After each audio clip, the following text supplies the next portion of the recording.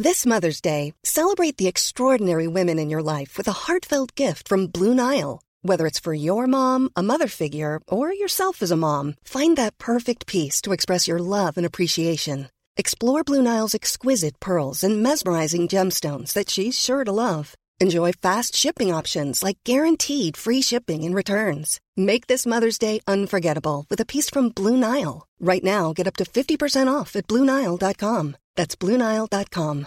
Hey, I'm Ryan Reynolds. At Mint Mobile, we like to do the opposite of what Big Wireless does. They charge you a lot, we charge you a little. So naturally, when they announced they'd be raising their prices due to inflation, we decided to deflate our prices due to not hating you. That's right. We're cutting the price of Mint Unlimited from $30 a month to just $15 a month. Give it a try at mintmobile.com/switch. $45 up front for 3 months plus taxes and fees. Promo rate for new customers for limited time. Unlimited more than 40 gigabytes per month. Slows full terms at mintmobile.com.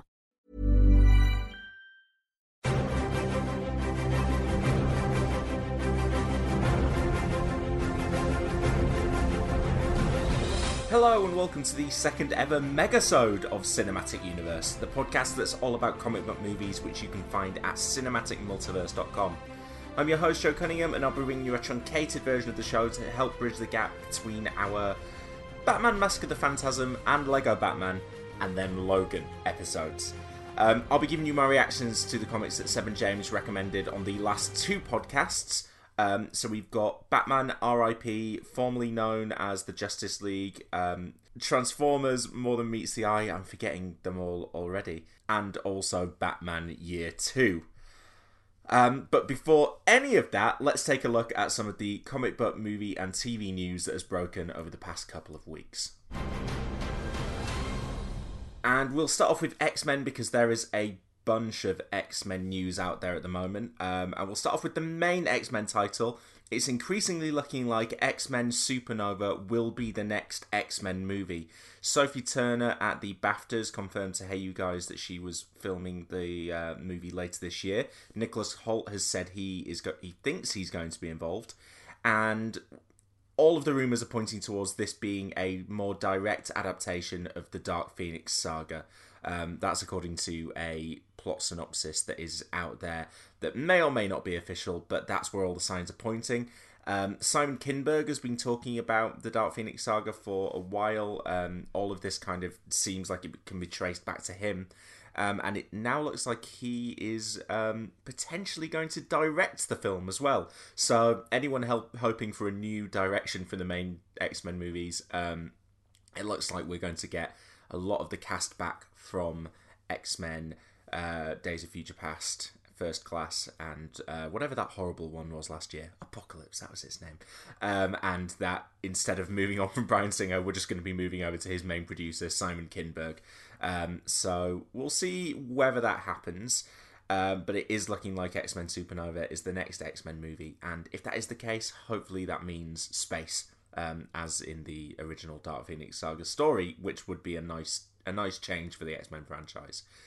Simon Kinberg, though, has also been talking about Channing Tatum and has reaffirmed that Channing Tatum is committed to Gambit and likened his commitment to Hugh Jackman and Wolverine and Ryan Reynolds and Deadpool.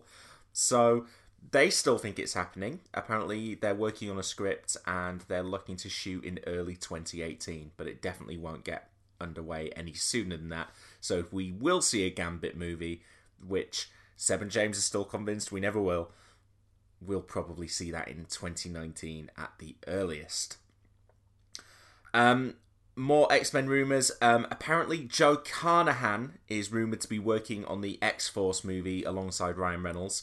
Now Deadpool 2 is gearing up to be filmed soon, so presumably the next Deadpool outing after that would be X-Force, and I think Ryan Reynolds will probably be one of the creative forces there.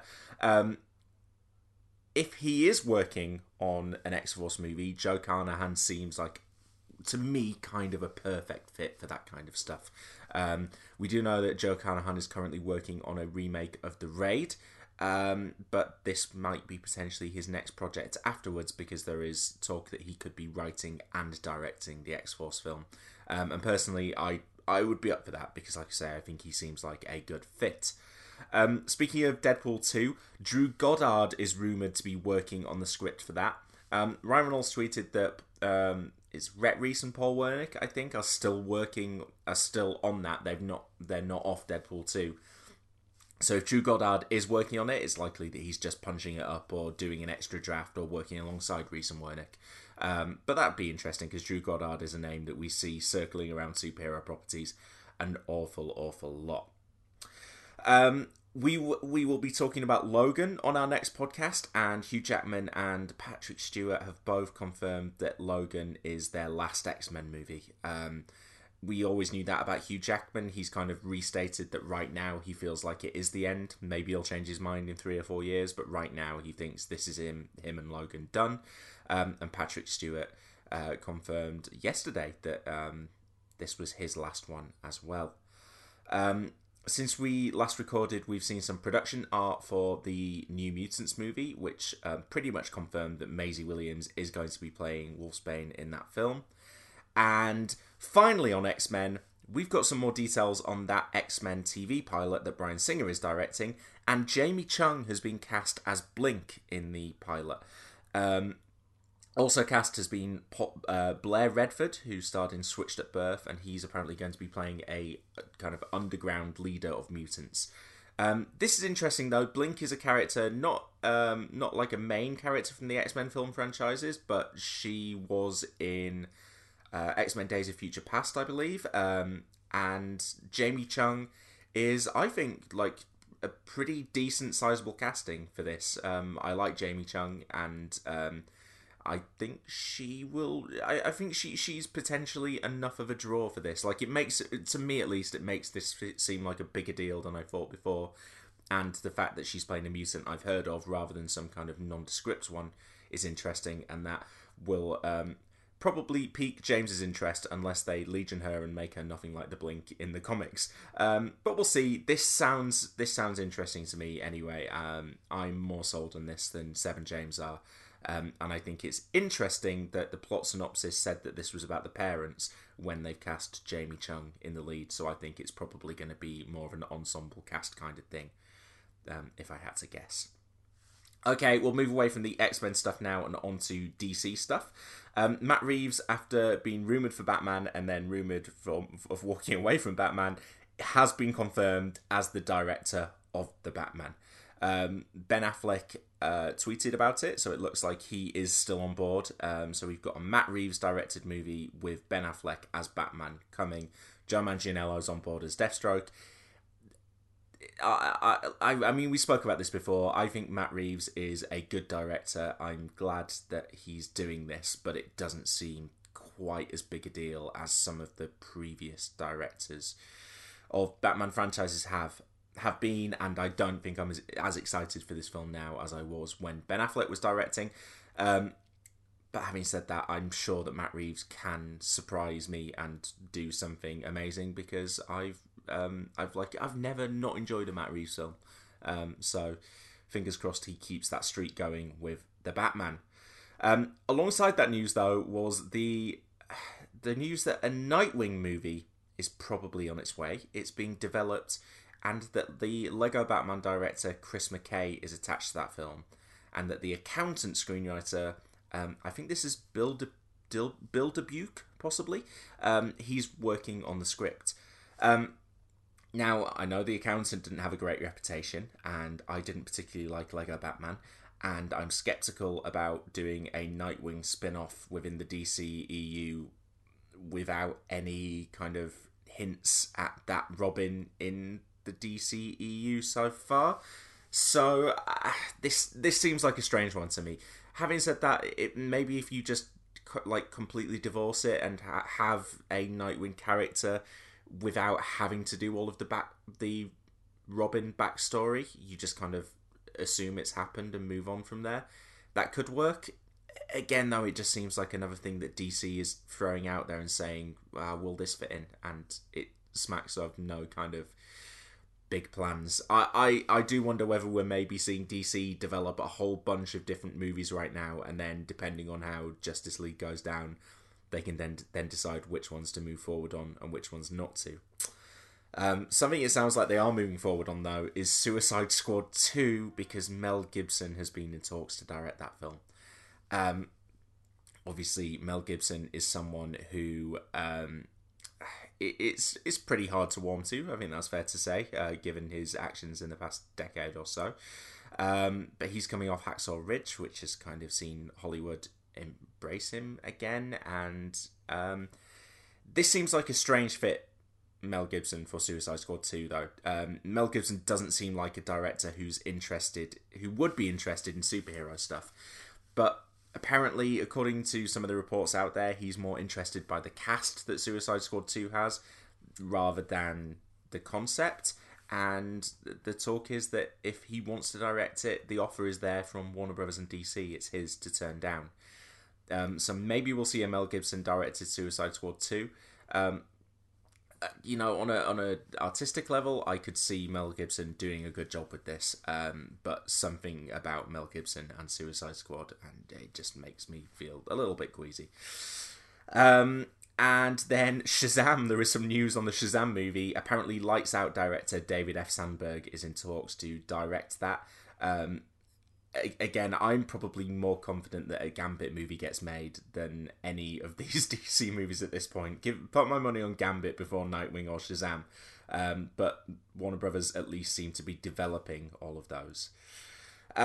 Just a quick one aside from all of the main studios now. Hellboy 3 has been ruled out by Guillermo del Toro. After he teased the idea, he then tweeted out that, without any explanation really, that it's not going to happen. So, sorry Hellboy fans, doesn't look like that trilogy is going to get ended anytime soon. We'll move over to Marvel now, though, and Samuel L. Jackson says that Nick Fury might be turning up in Captain Marvel. That's after he confirmed that he won't be turning up in Black Panther. He was quite funny about Marvel's one black character not showing up in Marvel's Black movie. He also confirmed on a tangent that he will be involved with Unbreakable 2, so that's exciting. And we got a new Thor and Daryl short, so if you missed that being released online in the last couple of weeks, Google that. It's funny. Again, Taika Waititi is doing some solid work drumming up my interest, at least, for Thor Ragnarok, and the more Thor and Daryl sketches we can get, the better. And then we got some more details on Guardians of the Galaxy 2. Guardians of the Galaxy 2 has had little bits of kind of merchandising pushed out there in the last few weeks. So there's lots of toys and lots of kind of little synopses and things floating around. No huge details, but I thought I certainly don't think we've read this out on the podcast before. So we've got the full synopsis for Guardians of the Galaxy 2 now, which is set to the backdrop of Awesome Mixtape 2. Marvel's Guardians of the Galaxy Volume 2 continues the team's adventures as they traverse the outer reaches of the cosmos. The Guardians must fight to keep their newfound family together as they unravel the mysteries of Peter Quill's true parentage. Old foes become new allies, and fan-favourite characters from the classic comics will come to our heroes' aid as the Marvel Cinematic Universe continues to expand. Now, obviously, that last sentence is probably the most interesting thing there. James Gunn has said that the meeting Ego and discovering Peter Quill's parentage happens pretty early in the movie, and it's not in there as a mystery, which is why they were so happy to announce it back at Comic-Con. Now, the fan-favourite characters from classic comics coming to our heroes' aid, that's very interesting, isn't it? That could be original Guardians, that could be Adam Warlock, and we do know that Sylvester Stallone is in this movie in some capacity, so I'd be very interested to see potentially who he turns up as. But I do wonder whether maybe I'm going to have to get Seb and James to explain the original Guardians of the Galaxy lineup to me as part of a future podcast, because it might become relevant. Apart from that, we've got a little bit of TV news. Cress Williams, who was one of the stars of Heart of Dixie, has been cast in the Black Lightning pilot. And Inhumans has cast Ewan Ryan as Maximus, who I believe is kind of the villain of the piece. And he was described in one of the trade reports that I saw as the lead, which could hint potentially at the tone there, if we've maybe got an anti-hero as the lead of our show, rather than Black Bolt and Medusa and the rest of the kind of the good side of the royal family. Also interesting that they've cast someone so well known at this point for Game of Thrones in a project that does sound to me like it could be Marvel's Game of Thrones. So that's Ewan Ryan as Maximus in Inhumans, which is filming in Hawaii very shortly, I believe. That's it for this week's comic book movie and TV news, though, and we'll move on now to the discussion of the comics that Seb and James recommended on the last couple of podcasts. And I think if probably go in reverse order here. So we'll start off with the stuff that was recommended by Seb and James on the Lego Batman episode. So we'll start off with Seb's recommendation, which was formerly known as the Justice League from Keith Giffen and J.M. DeMatteis, which I didn't realise until I was reading this. Now, obviously, Seb in the past has recommended to me Justice League International, which I think this is kind of like a spiritual sequel to, but I didn't realise how much later it turned up. This is actually an early 2000s comic. And a great recommendation for the Lego Batman episode, because this is indeed very funny. We've got a team made up of Blue Beetle and Booster Gold, Captain Atom, Mary Marvel, the Elongated Man, the Elongated Man's wife, Sue, Fire, and all put together by Maxwell Lord. And basically, the concept of this comic is that Maxwell Lord, who is apparently at this point in DC continuity part android, decides that he wants to put together a new superhero team and kind of put together the old gang. And so the Justice League are still out there, so you've got Batman and the Flash and Martian Manhunter and Wonder Woman, all part of that gang. But you've got some of these kind of lesser heroes, the cast-offs kind of still out there, not really part of a team, not really doing much. Blue Beetle is kind of semi-retired because he has a heart condition. Booster Gold has married some hideous old woman so that he can use her money and be a man of leisure, basically. Elongated Man and Sue are private investigators, but kind of not really getting much excitement, and basically they're all not really doing an awful lot. The team also tries to recruit Captain Marvel, Shazam, but he wants no part of it. But Mary Marvel thinks that it sounds fun, so she goes along for the ride. And basically, this comic is a lot of the humour is derived just from characters bickering with each other. There's also a robot called Elron who bickers a lot with Maxwell Lord. Booster and Blue Beetle bicker with each other. Booster does a lot of flirting with Mary Marvel. It's just a lot of good, solid character humour which is drawn from them bantering.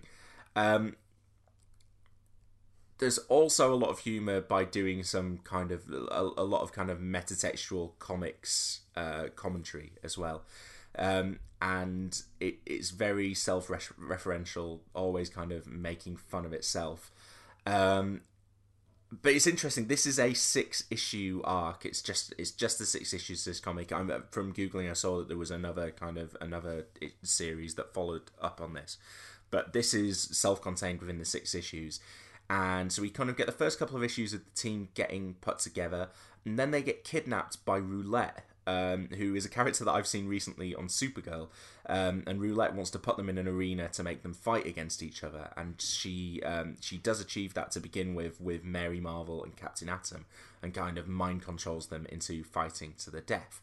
And because Mary Marvel is really powerful, she basically like pulverizes Captain Atom and like just about kills him. She doesn't quite kill him, but she just about does. And suddenly the comic gets really serious and dark. And the issue ends with Roulette talking to the camera, essentially. And here's what she says: "The people in the crowd who came here tonight expecting comic relief are eating their words right now. And when you can confound audiences' expectations, well, that's entertainment, isn't it? Entertainment and profit." And that's the kind of stuff that's going on here. It's suddenly you're going, Jesus, what's happening here? This funny little buck has suddenly turned into this brutal thing where one of the most kind-hearted, wholesome character is beating the crap out of another one and looks like she's about to decapitate him. And then you still manage to get a laugh out of it when Roulette points out what's going on. I was really sold on this comic. That you get that kind of dark turn in the middle, and then the final 2 issues kind of return you back to the more light-hearted stuff, and again, it continues to be self-referential, and these characters are just fun to be around. I found Elongated Man a little bit dull, Fire a little bit dull as well. Captain Atom doesn't get to be around for that long because of that fight, but I mean, Blue Beetle and Booster Gold are fantastic. Mary Marvel is an absolute delight, and I think this is probably maybe the best way to deal with the Shazam kind of characters, which is to kind of subvert their golly gosh gee whiz wholesomeness, and maybe poke a little bit of fun at them. But also, I really warmed to Mary Marvel. I thought she was a really sweet character, and there's some really funny stuff done in the last couple of issues as well, as she kind of is struggling with what she did while she was being mind controlled. Yeah, I was a really big fan of this. I think it did some smart stuff, it did some really funny stuff, and it made me want to go back and read the rest of the JLI stuff from after the portion that Seb recommended back on that previous podcast. And not least because the Justice League do turn up at the end of this comic, and there is some really, really funny stuff with Batman and Martian Manhunter in particular. So I would heartily recommend, formerly known as the Justice League. It reminded me of some of the funnier stuff that Marvel has been doing in the last couple of years. Stuff like Howard the Duck and Squirrel Girl, basically.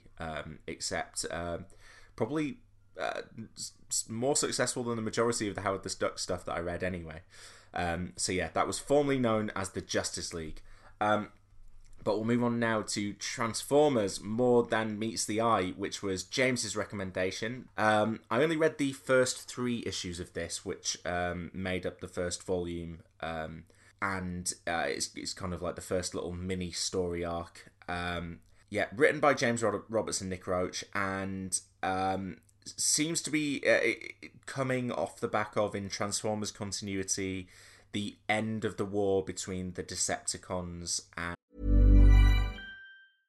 Imagine the softest sheets you've ever felt. Now imagine them getting even softer over time. That's what you'll feel with Boll & Branch's organic cotton sheets. In a recent customer survey, 96% replied that Boll & Branch sheets get softer with every wash. Start getting your best night's sleep in these sheets that get softer and softer for years to come. Try their sheets with a 30-night guarantee. Plus, get 15% off your first order at bollandbranch.com. Code BUTTERY. Exclusions apply. See site for details.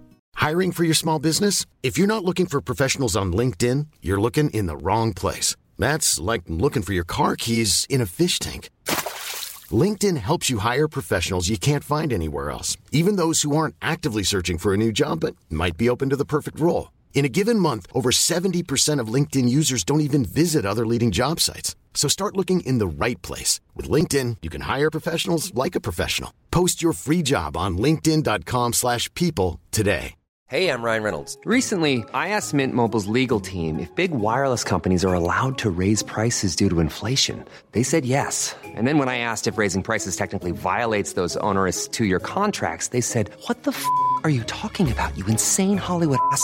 So to recap, we're cutting the price of Mint Unlimited from $30 a month to just $15 a month. Give it a try at mintmobile.com/switch. $45 up front for 3 months plus taxes and fees. Promo rate for new customers for limited time. Unlimited more than 40 gigabytes per month. Slows full terms at mintmobile.com. And the Autobots. Yeah. So I have no interest in Transformers as a concept. I've said this many times, and I kept being told that Transformers More Than Meets the Eye was something that I would be able to enjoy, irregardless of that lack of interest in Transformers. And I've got to be honest, reading the first issue of this, I was like, really? Is that really the case? Because I spent the whole first issue going, who's this character? Who am I reading now? And what are they referring to there? They're referring to something in Transformers history, and then I was getting bogged down in the kind of in the metaphor of things with the Autobots and the Decepticons. So I was going, well, are robots born as Autobots or Decepticons, or do they kind of choose to be an Autobot or a Decepticon? And in which case, does it kind of work like nationality or race, or does it work as just kind of like, I don't know, like football teams, more kind of tribal affiliation? Why were they fighting? What's going? They're on this off-world. They're on Cybertron. Do they come to Earth in this? Like, if they transform, why do they transform? What's the purpose of that? Like, why do robots? They're all robots anyway. Why? What's the basis of them transforming into something like a car or a plane or a memory stick? Like, I can understand if they're like in disguise on Earth, but what is the need for all of this when they're on Cybertron? So all of that was stuff that I was confused about in the first issue, and getting bogged down in that stuff and not really able to enjoy it. But the first issue, I would say, is largely set up and transition from obviously what they were doing before to what they're doing afterwards. Because basically, by the end of this first issue, a bunch of the characters here get onto a ship, and they decide. Well, there's one robot in particular, which for the life of me now, even after reading, I can't remember most of the names of these characters. There is helpfully on the back page of the second issue, a character page, which I'm now going to bring up so I can remember who they are. Rodimus. There we go. Rodimus is the leader of this gang, and he's taking this arc out into space, basically, to search for the Knights of Cybertron, I think, who are this kind of mythical group of Transformers from 10 million years ago. I don't think really any of that stuff ultimately matters. I think kind of all you need to know is that these Transformers are kind of idiots, especially Rodimus, that he doesn't really know what he's doing. They've all left Cybertron, they're looking for something that may or may not ever be there, and because they're a bit hapless, things are going to go wrong. Things immediately do go wrong, and it's a bunch of firefighting from that point out. And basically what you've got is you've got a group of kind of diverse and different robots stuck on this ship together, and some used to be Autobots, some used to be Decepticons, some seem like good guys, some seem like bad guys, most of them seem not very competent or intelligent, and they're going to get into japes and hijinks around the universe. And so, like, in the second issue,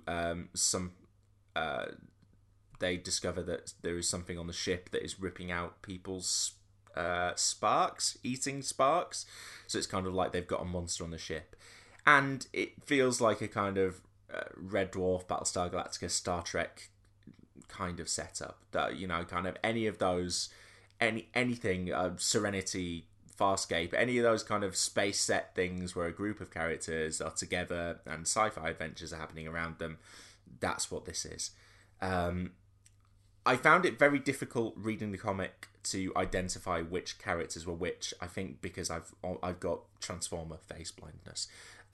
So I kept having to kind of refer back to this page and trying to, like, but even I would be looking at pictures and, like, for example, if you put on this page I'm looking, there is Rodimus, Ratchet, Rung, Chrome Dome, Rewind, and Swerve, who also all have various red bits on their face.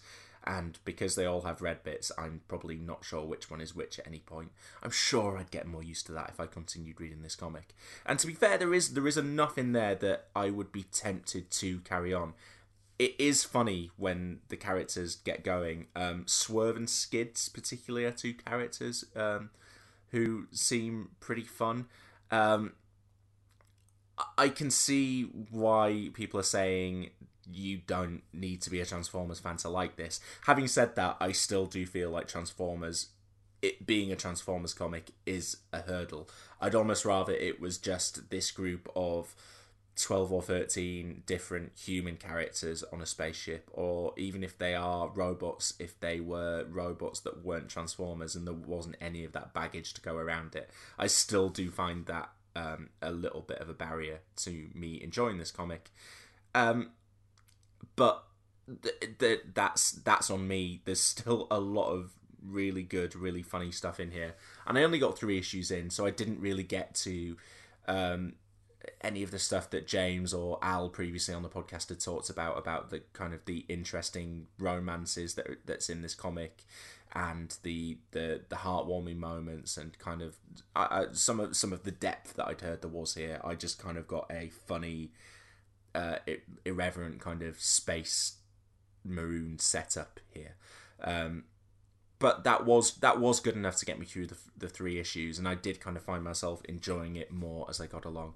It was just basically the fact that it was Transformers was an issue for me, and I wish it wasn't, but it kind of is. I would like to go back and read more of this, and I'm sure I will. But yeah, I can't get really enthusiastic about it because it is Transformers, and I don't think that yet I've got to the stuff that everyone really, really raves about. So that was Transformers More Than Meets the Eye, and we'll move on to our recommendations now from our Batman Mask of the Phantasm episode, and we'll start off with Batman Year 2, which I believe was Seb's recommendation, if I remember correctly, and this is very, very similar to Batman Mask of the Phantasm, except I would argue not as good. So this is written by Mike W. Barr and penciled by, well, we've got Paul Neary, Alfredo Alcala, Marta Farmer, and Todd McFarlane. And I'm not sure who. There was introductions on the front page that suggested they all did pretty extensive work on this, so I'll just name all of them. It does look great, this comic. I liked the design of it, but yeah, I thought it was remarkably similar to Batman Mask of the Phantasm, but maybe that it was used as inspiration for the animated film, but they changed it enough to make it better. So yeah, we do have a villain who is kind of like the Phantasm here, except he's called the Reaper, and he keeps going around saying, "Fear the Reaper." So I listened to most of this comic with Blue Oyster Cult running through my head. And the Reaper is he's a vigilante who's come to Gotham, and apparently was in Gotham 20 years ago when before Batman turned up. Except he ruthlessly murders crims with his big cleavers, and we know from very early in the comic that this guy is the father of this girl who's turned up in the city, Rachel Caspian, who is a charity worker and a trainee nun, except she falls for Bruce Wayne and decides to turn her back on being a nun during the course of this comic. But little does she know that she's actually dating Batman, and her father is the Reaper. And so that's kind of the main thrust of things, and that's where all the similarities to Mask of the Phantasm are. I think that the way that Mask of the Phantasm does things with the kind of the love interest being the villain is more interesting than what's going on here. And it kind of wraps up the whole stuff around the identity of the Reaper and how the various characters feel about it in the third act, because this is split up into 3 issues. It's not very satisfying. I think Mask of the Phantasm does a much better job. The stuff that this has that's more unique to it, though, is Batman deciding to pick up a gun because he doesn't feel like he can defeat the Reaper without it. He feels like he's limited, and that maybe he does have to compromise and turn to this weapon that he said he never would. And he also decides to team up with the criminal element of Gotham to take down the Reaper, which leads him to working directly with Joe Chill, the man who murdered his parents. And again, I kind of thought that was a little bit on the nose, the fact that he was actually teaming up with Joe Chill, and it is unsettling seeing Batman carry a gun. I hadn't realised quite how much, so I knew that, for instance, Superman doesn't kill, and I knew that Batman doesn't really kill either. But I don't think I'd fully grasped up to this point quite how much of an issue it was just Batman using a gun at all. And it is jarring seeing him pick up one, and I can understand why a lot of people really didn't like that element of Batman v Superman. There was a lot of things I didn't like about Batman v Superman. That was never really a big deal for me. But I can imagine if you'd grown up reading stories about Batman not using a gun like Batman Year 2 does, and kind of it's an unsettling thing to see him use it, and he doesn't really need it either.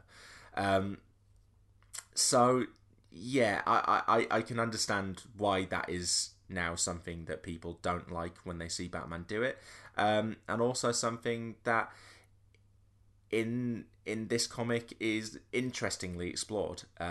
I think the gun stuff is more interesting than making him team up directly with Joe Chill, but it allows for the story to do things with Batman getting over his lust for revenge and making it more of a kind of a mission to protect the city than anything of personal vengeance. It's nowhere near on the level of Batman Year 1 either. This is and this story is more focused on Batman. There's very little Jim Gordon.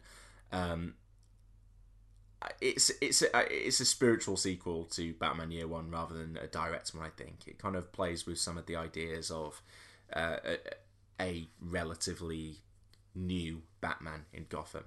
But yeah, we're nowhere near the kind of the depth that Year 1 has. Having said that, I did enjoy this comic. I would just say that if you had the choice between either reading Batman Year 2 or watching Batman Mask of the Phantasm, I would go for Mask of the Phantasm every time. I think it's a more accomplished and more interesting version of this story, personally. And I love so much about the animated series and what the Mask of the Phantasm does, certainly more than Seven James did, I think. So yeah, maybe if you're getting recommendations from Seb or James, they would say Batman Year 2, but I would go Batman Mask of the Phantasm. But our final comic book recommendation now is Batman R.I.P., which is from Grant Morrison, Tony Daniel, and Sandu Floria. Now, this is a 6-issue arc. It looks like it happened maybe about a year into Grant Morrison's work on Batman. And from what I can tell, there has been some stuff set up in advance of this arc with the Black Glove organization, and Batman kind of slowly finding out little details about this Black Glove organization, who seem like kind of League of Shadows-y, but not the League of Shadows. They were their own thing. But basically, the Black Glove have decided to take Batman down, and they've got a big plan put in place for how they're going to do it, and that's going to unfold over the course of these issues. And they're basically trying to mentally destroy him as much as anything else, because they want to show that they don't like the fact that there's this vigilante in Gotham doing this kind of stuff, and they want to reassert the kind of order that they have had over the world for potentially a long time. So that involves kind of enlisting the Joker to help them in their plans at one point. It involves trying to take out a bunch of Batman's allies like Nightwing and Robin and Alfred. And yeah, they basically have planted some kind of trigger word, which is Zur-En-Arr, which will kind of, when Batman finally, someone says those words to him, they will kind of send him loopy and destroy his mind. Basically what happens is Batman has created some kind of almost like backup personality. So Bruce Wayne has been removed, and all that remains is Batman. So he's kind of psychotic, and he becomes the Batman of Zur-En-Arr, and starts going around Gotham with less morals than he used to have.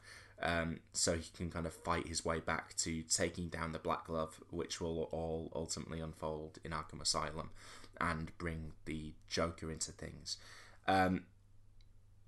this is a Grant Morrison comic, so there's so much stuff going on. I don't think I could explain all the various aspects of it. When Batman's going nuts, he imagines Batmite talking to him quite a lot, and Batmite is kind of being a mischievous... Batmite is kind of his spirit guide almost in this comic, and kind of gets explained that he is part of Batman's imagination and always has been, but that doesn't mean that he's not from the fifth dimension, because the fifth dimension is memory, or that is the imagination plane or something like that. And so I think this was Grant Morrison doing his whole explaining every aspect of the Batman lore as if it happened. So that is Batmite fitting into things as if he did happen and he was always there. There's a lot in here, and I kind of didn't feel fully equipped to understand it all, having not read all of Grant Morrison's previous work on Batman, and also not knowing the character with quite as much depth as someone who's been reading him my entire life. But I do feel like I'm getting more and more of Batman, and there was certainly a lot of stuff in this comic that I liked. In fact, I found the story really satisfying. In fact, I wished I had more knowledge and more context. So when I'm reading the Transformers stuff, for example, I'm kind of going, I don't understand this, but I have no desire to go and find out more about Transformers lore. I'll just kind of go with it. Whereas here, I kind of wanted to go back and read the rest of the Grant Morrison stuff, and I wanted to go back and read some of the Batmite stuff, from way back when, and I wanted to know a little bit more about various different characters here.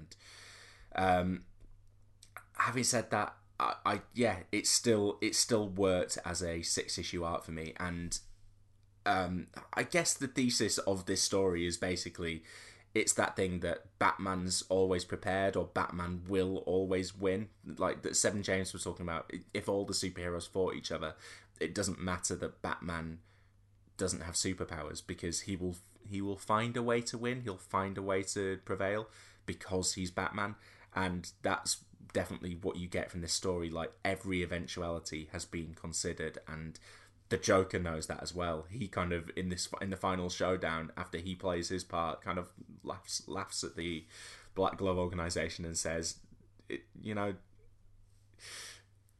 doesn't matter. Like, it doesn't matter what you've done. It doesn't matter that you think you've won. It doesn't matter that at that point you've buried Batman alive, because he's going to emerge from that grave in a minute and come back and defeat you. You just don't know it yet.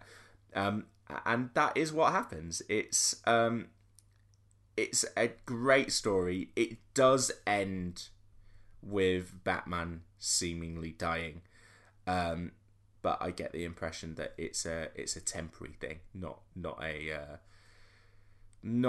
fixed thing by any means.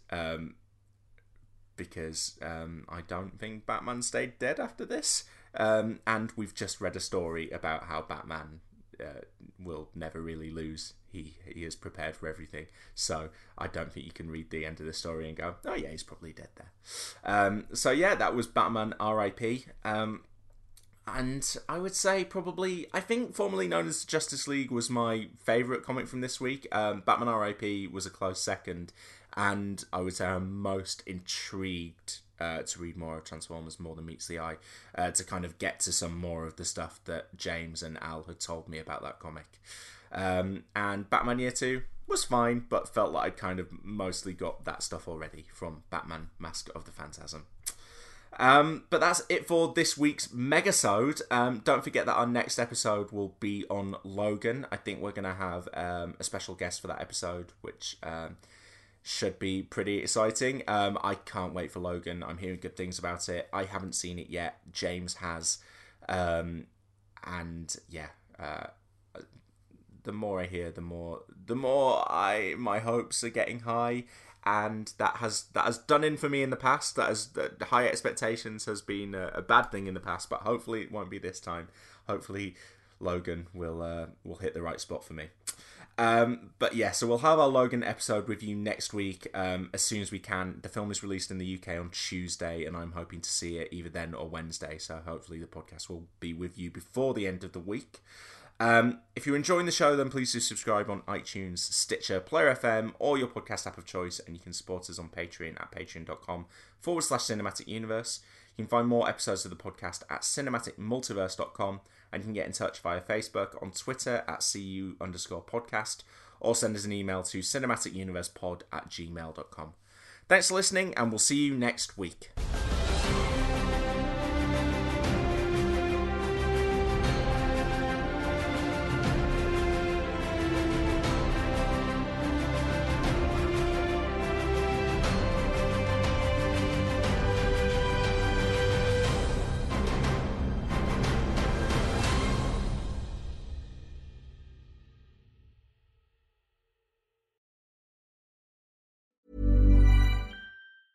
Hey, it's Danny Pellegrino from Everything Iconic.